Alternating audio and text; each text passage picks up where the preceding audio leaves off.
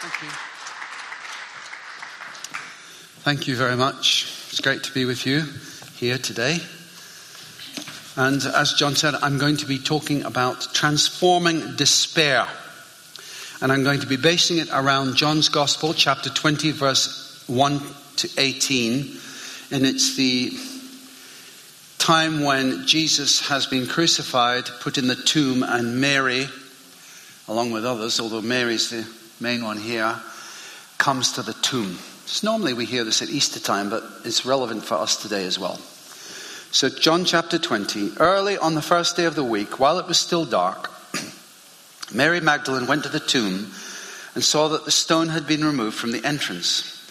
So she came running to Simon Peter and the other disciple, the one Jesus loved, and said, "They have taken the Lord out of the tomb, and we don't know where they have put him."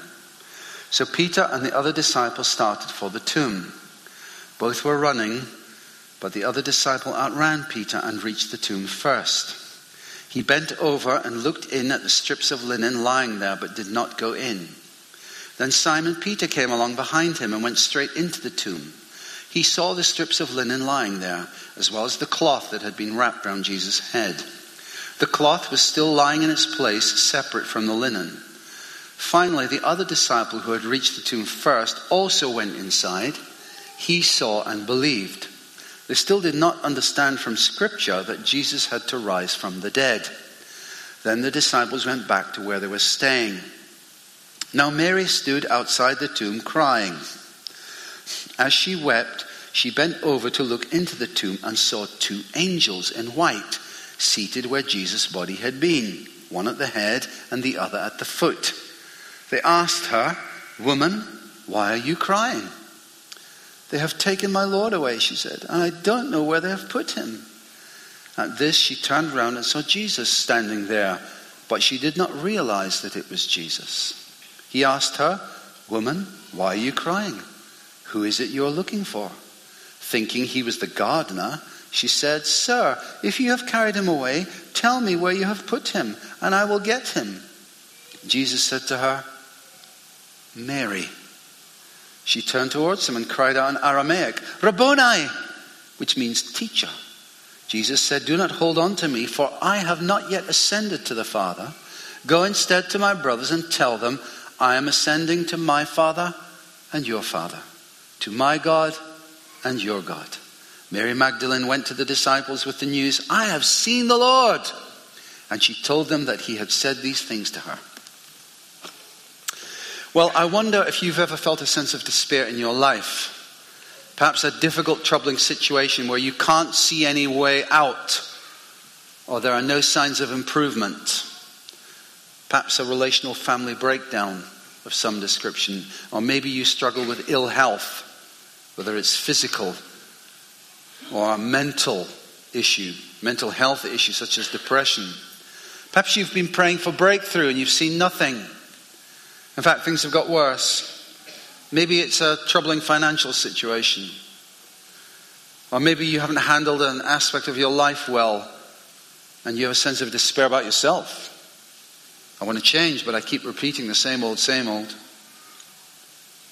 Or perhaps it's just a sense of despair about the state of the nation.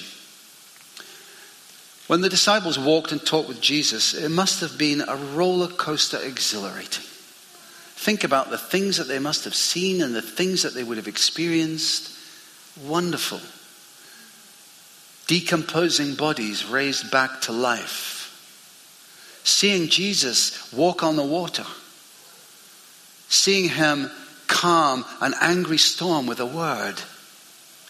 Seeing him heal and deliver seemingly hopeless cases. One man, paralyzed for 38 years, healed in an instant. A woman who'd had a flow of blood for 12 years, healed in an instant.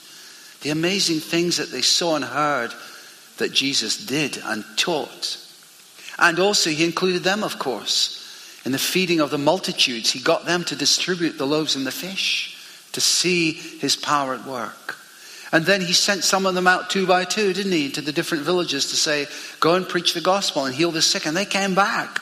And they said this to him, "Even the demons submit to us in your name." Wow, amazing stuff was going on. And even though they didn't get some of what Jesus was teaching, they must have been filled with hope. The kingdom is coming at last. The Roman invaders are going to be repelled. The religious hypocrites are going to be ousted, and Jesus is going to set everything right. In that sense, it was true, but not in the way that they thought, of course. And so, when they saw Jesus being arrested, being ill-treated, being abused, put before a show trial, being condemned, although he was innocent, led like a lamb to the slaughter, crucified, laid in a tomb, their hopes and dreams came crashing down. Well, we know this is true because the gospel writer Luke tells us of two disciples on the road to Emmaus. And they don't know that Jesus has been raised to life, and Jesus draws alongside them, and they don't recognize him. And he begins to talk to them. Are you the only one visiting Jerusalem who doesn't know the things that have happened there in these days, they say to Jesus? What things, he asked. About Jesus of Nazareth, they replied. He was a prophet, powerful in word and deed before God and all the people. The chief priests and our rulers handed him over to be sentenced to death, and they crucified him. But we had hoped that he was the one who was going to redeem Israel. We had hoped. They had hoped. So they lost hope. I wonder, have you ever lost hope? Maybe you're in a situation right now where you feel that your hope is lost, or maybe it's just at a very low ebb. Mary comes to the tomb, and she has lost hope. It's clear from the other Gospels that Mary Magdalene is wanting to honor Jesus in his death by anointing his body with spices.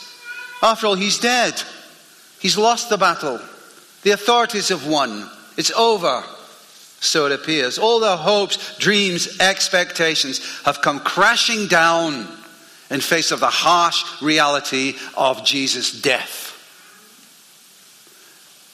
Have your hopes and dreams ever come crashing down?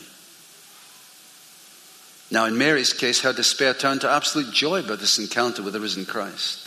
And we too need to encounter the risen Christ, because that is what is going to make the difference.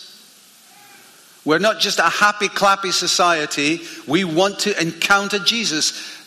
That's the reason we call the event that we're having soon Encounter. We want every single person who we come into contact with, every single person who comes to our meetings, we want everybody to encounter Christ. Why? Because he is the one who makes the difference. He is the one who can transform our despair. So the first thing I want to say out of this passage, and it's an obvious one to say, that Jesus is alive, not dead. Jesus is alive, not dead. We do not worship a dead God. As the Apostle Paul said, and if Christ has not been raised, our preaching is useless, and so is your faith. But we know that Jesus is alive. He's overcome the fiercest, most implacable of enemies. He overcame the Roman powers of the day. He overcame the religious authorities of the day. He overcame Satan. But even more than that, he overcame death. And then Jesus then promised to send another counselor like himself, the Holy Spirit, also known as the Spirit of Christ. In fact, Jesus said this, but very truly I tell you, it is for your good that I'm going away. Unless I go away, the advocate, i.e. the Holy Spirit, will not come to you. But if I go, I will send him to you. Sometimes we think, oh, wouldn't it be great if Jesus was here? He is.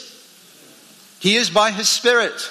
He said it's better that if I go away, and then I will send the Holy Spirit, because the Holy Spirit can be in every place at every time among all the believers and in the believers in a way that Jesus, because he was human, wasn't able to be at that time.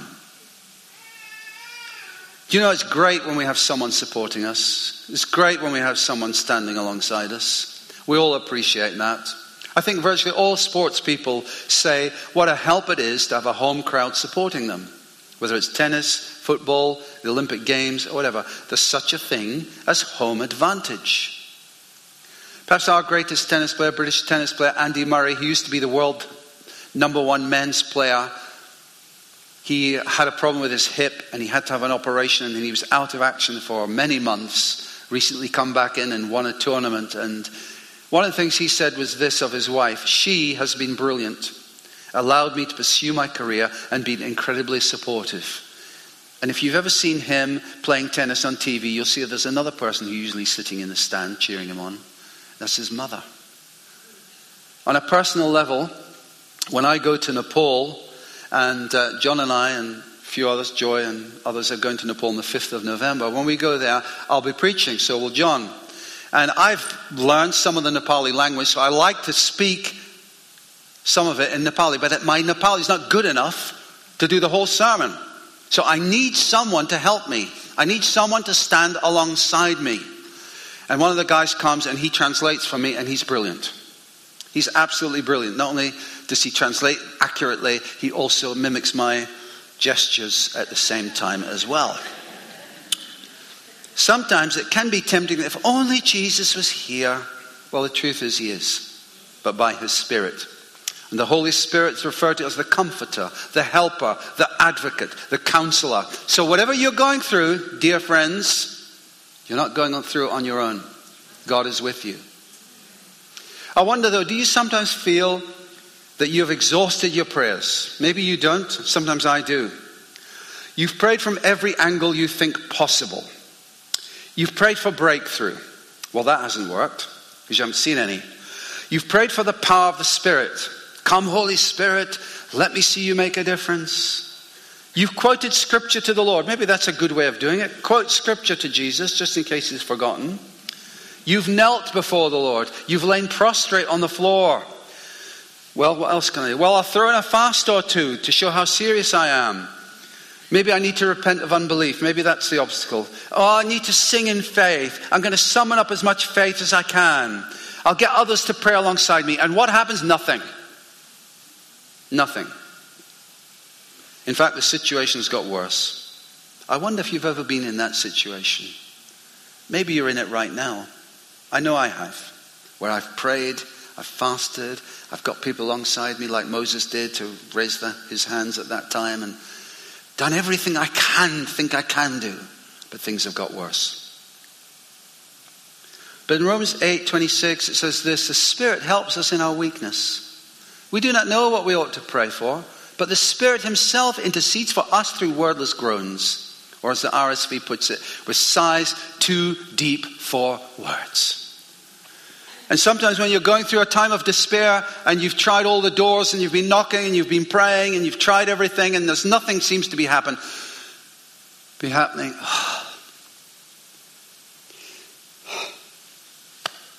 I don't know what else I can do.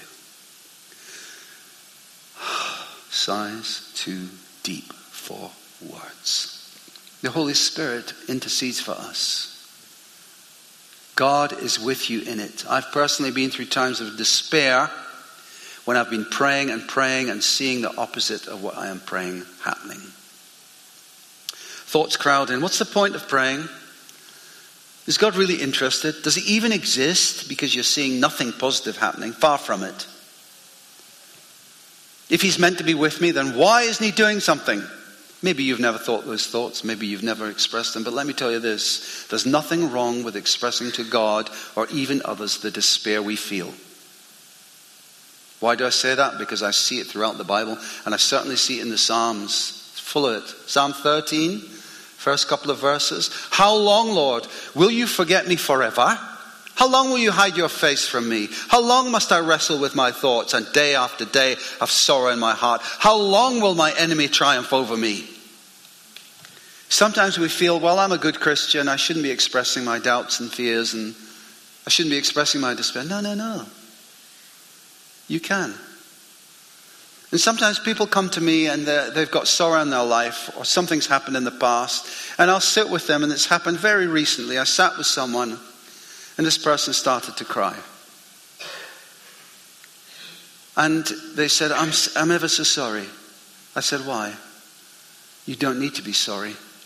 If you want to cry, you cry. God can cope with our tears.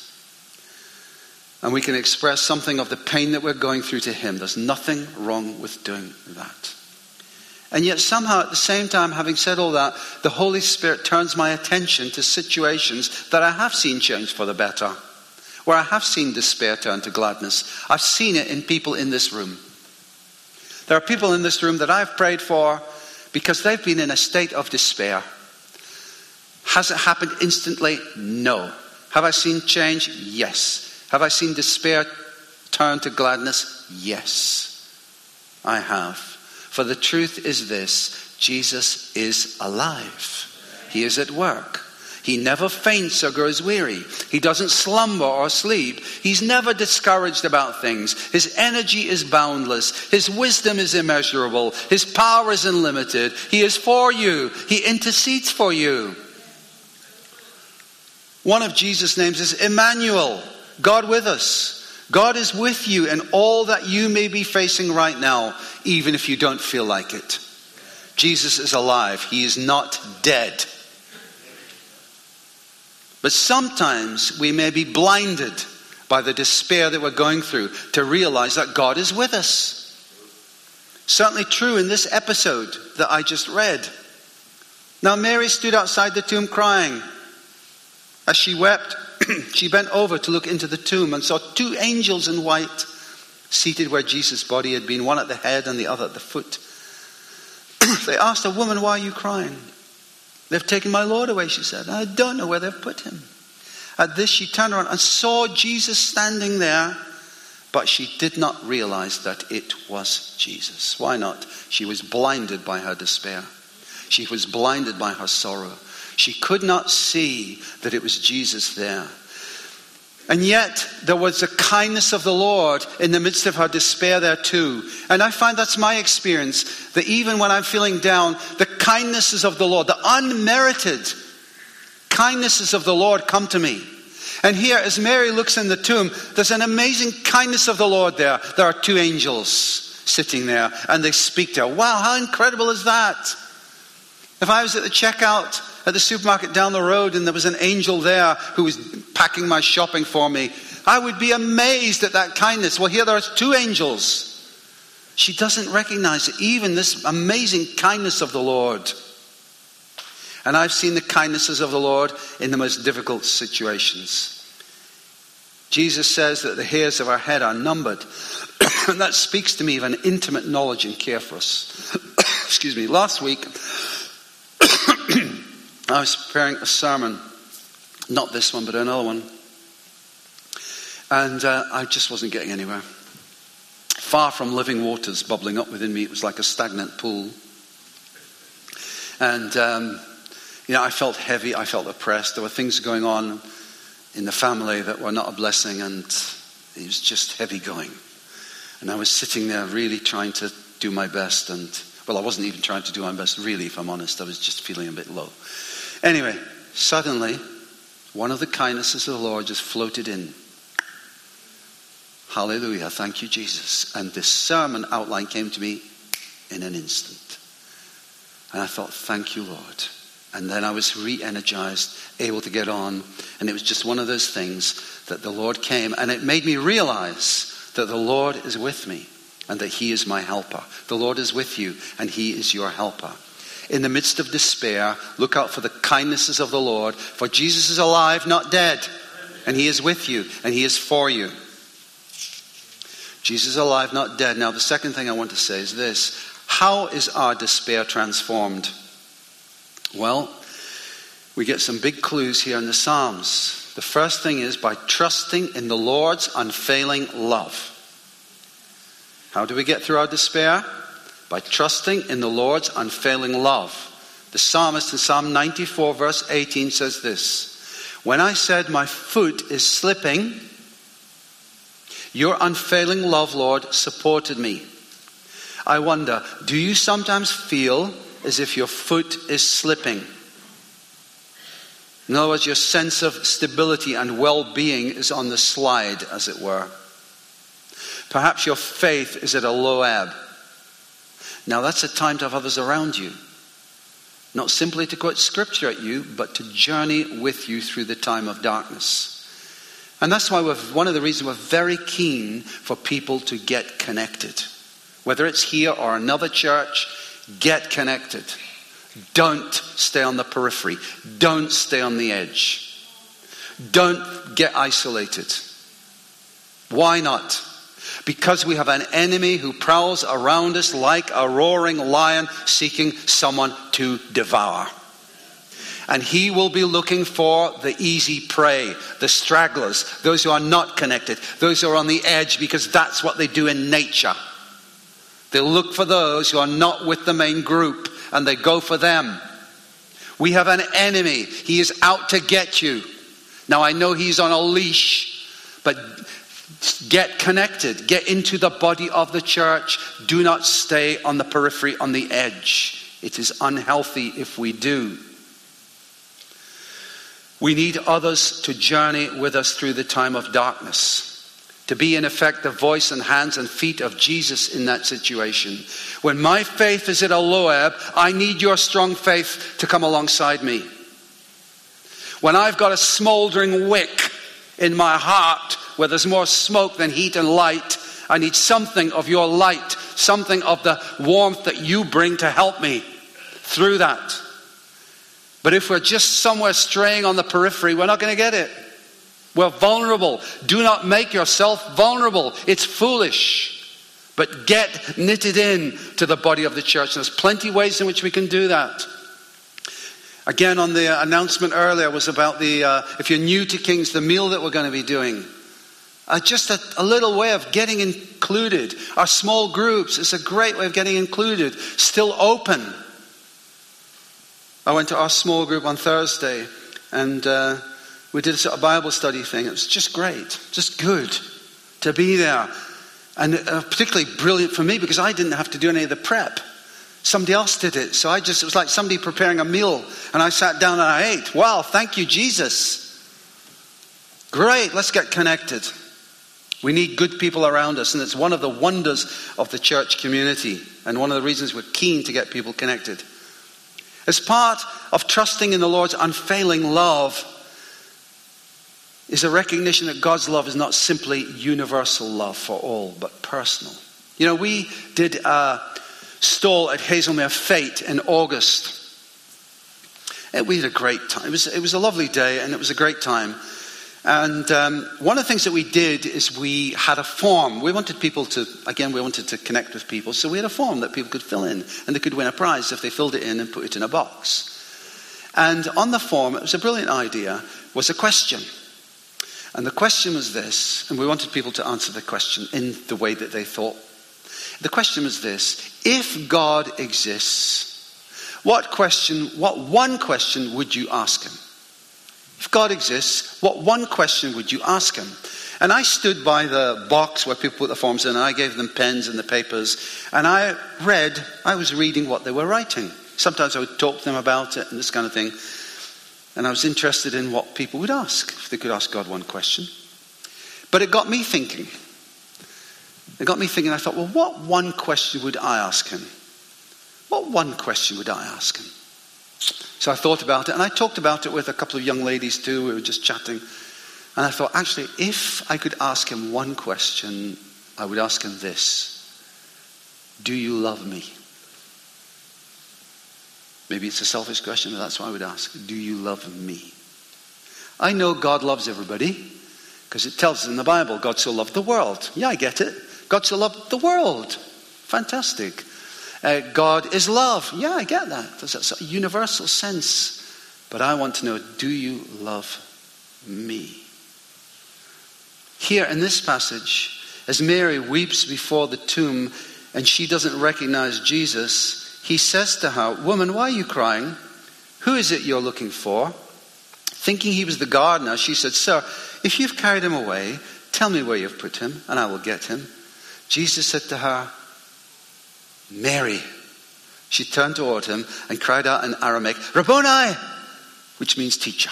It was when Jesus spoke her name that she recognized him. Mary was known and loved by God personally.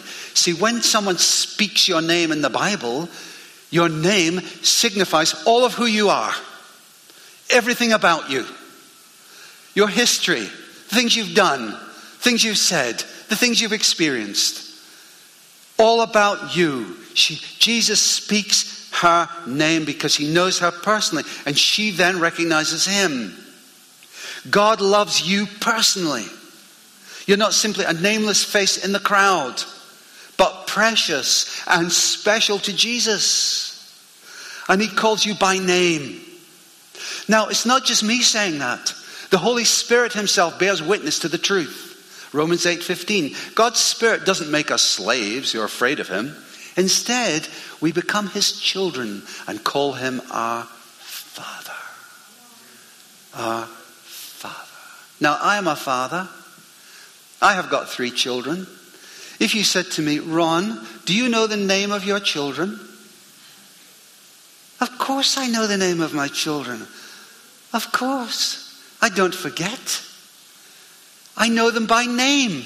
And I call them by name. Why? Because I know them. I love them. I'm personally involved in their lives. How much more our Heavenly Father, who is far, far superior than I ever could be as a parent who's failed so many times, I can't count how many. You are known by Jesus. Personally, he calls you by name. So if I am that form, if I could ask God one question, what would it be? I would say, do you love me? Actually, I know the answer. I don't need to ask that question. I'm loved by him because he calls me by name. And he calls you by name. Calls you by name. Why? Because you're his child. If you know Jesus as Lord and Savior, you're his child. And any parent with half their salt knows the names of their children, don't they? Of course they do. Our despair is transformed by trusting in God's unfailing love. And it's a personal love. Our despair is transformed as well by patient endurance. By perseverance. Do you know, I wish in some ways that after I finish preaching, and we're going to have a time where we're going to pray for people, if you came out and maybe you were going through a difficult time, and we prayed for you, and it was instant transformation. Ooh. Things that you feel low about, things that you feel despair, instantly changed, and everything becomes rosy. It's like all the lights have come on and the darkness is totally gone. But actually, life often doesn't work that way. I would say that is the exception rather than the rule. And that's why we need to have this patient endurance, this perseverance. Persevering in following the Lord, persevering in fellowship, not withdrawing from that. The Apostle James writes of Job, who lost his family, who lost his wealth, who lost respect in the community, who lost his health, sitting on a rubbish heap, scraping the sores with broken clay pots. James says, we count as blessed those who have persevered. You've heard of Job's perseverance. I've seen what the Lord finally brought about. The Lord is full of compassion and mercy. So we need to persevere. We need to persevere in fellowship. Meeting together, as I said before, so important. God sets his hope in us. Hallelujah. I want to thank you, Lord, that it doesn't all depend on me. It doesn't all depend on my performance. But your grace comes, your unmerited kindness in the midst of the dark times as well. Jesus wants to reveal himself to you and me. We need to persevere in the truth that I am loved by God despite what it looks like. You know, as I was preaching, it's funny, preaching is a funny thing. It's strange. It's a strange, mysterious thing, actually, us preachers up here. Because when you're up here and you're preaching, the Lord speaks to you and saying, I've got my notes, you know, and all that kind of stuff. But sometimes the Lord just says things to you as you're looking at the congregation, as you're just thinking about things. And when I was up in Hazelmere, I said some things that just weren't on the paper at all. But I'll share it with you. Spirit, give it to me just there and then as I was preaching. And it was this, and I'll share it with you. I don't want to go through any dark times. Thank you very much. Really don't. I just want blessing. I want light. I want good times. I want roller coaster joyfulness every day of my life. But it doesn't work like that, does it? There are dark times. There can be despair. And as I was preaching this morning, I was thinking of some of the situations that people are facing up in Hazelmere. And I thought of the faith that they demonstrate in the midst of it. And I have to say, I've seen it many times in the saints here at King's Church High Wycombe. The faith that's demonstrated by people when they're going through dark times is incredible. Do you know what it reminded me of? And this is what the Spirit reminded me of this morning up in Hazelwood. It reminded me of how diamonds are formed. You know, the diamonds are formed in the depth of the earth, aren't they? Diamonds are formed in the darkness. Diamonds are formed under intense pressure. But how precious they are. And I have seen many diamonds in God's people at King's Church High Wycombe over the years, where people have been through the most difficult circumstances and seeing no improvement, but things getting worse. And yet I've talked to them, I've got alongside them, and I've seen actually there's a diamond in there. Wow. So God is still at work, even if you feel under the most intense pressure and you think there's no way out of this. It may be that God is forming a precious diamond in your heart that he can't do any other way. None of us volunteers for pain, do we? We don't volunteer to come out and say, right, I'm going to pray for you that you're going to go through a really dark time. You're going to feel really oppressed. You know, you're going to plunge down into the depth of despair that you've never experienced before in the name of Jesus. Never pray that, do we? It'd be silly. And yet we do go through these hard times. But even in that, God is working for our good. It's difficult to see that, isn't it? We need the encouragement of one another. And to hear these things, that God is working for your good. Is there a time, you think, when God stops working for your good? Does he think, okay, it's 12:39 here. I'm working for your good right now, but at 1 o'clock I'll stop. At 1 o'clock I'll stop working for your good. No, of course not. God is working for your good all the time. Why? Why? Because he loves you. He loves you. And if you're a parent, even if you're not a parent, you can see it. You know, any parent's worth their salt. You want good for your kids, don't you? Whatever age they are. All my kids are now grown up, adults, kids of their own, married. You know, I still want good for them. Why? Because I love them. And God loves us all the more. Persevere in fellowship. Have patient endurance, perseverance. Persevere in the truth that we're loved by God. God is Emmanuel, one of Jesus' names. He will never abandon you. Our despair may not be transformed overnight, but God is still at work to produce good things in our lives. And maybe you're that person who is journeying with someone going through a hard time. And I've seen that many times in King's Church Wycombe as well. Please, can I just thank you for doing that? If you're standing with someone going through a difficult time and you're just that little encouragement to them, that light, bless you. Thank you. Keep doing it, because what you're doing is you're revealing Jesus to them. We're going to give opportunity for prayer in a moment, but before we do that, I just want to give a little time of quiet reflection, where we can just say a few things to the Lord in our hearts. The first thing I think it would be good for us to say to the Lord is, thank you, Lord, that you're with me. Simple as that. Spend a moment doing that. Thank you, Lord, that you're with me.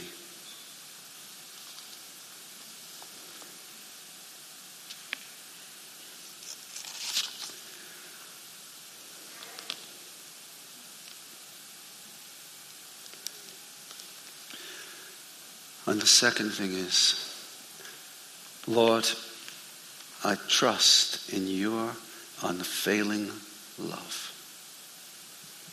I trust in your unfailing love.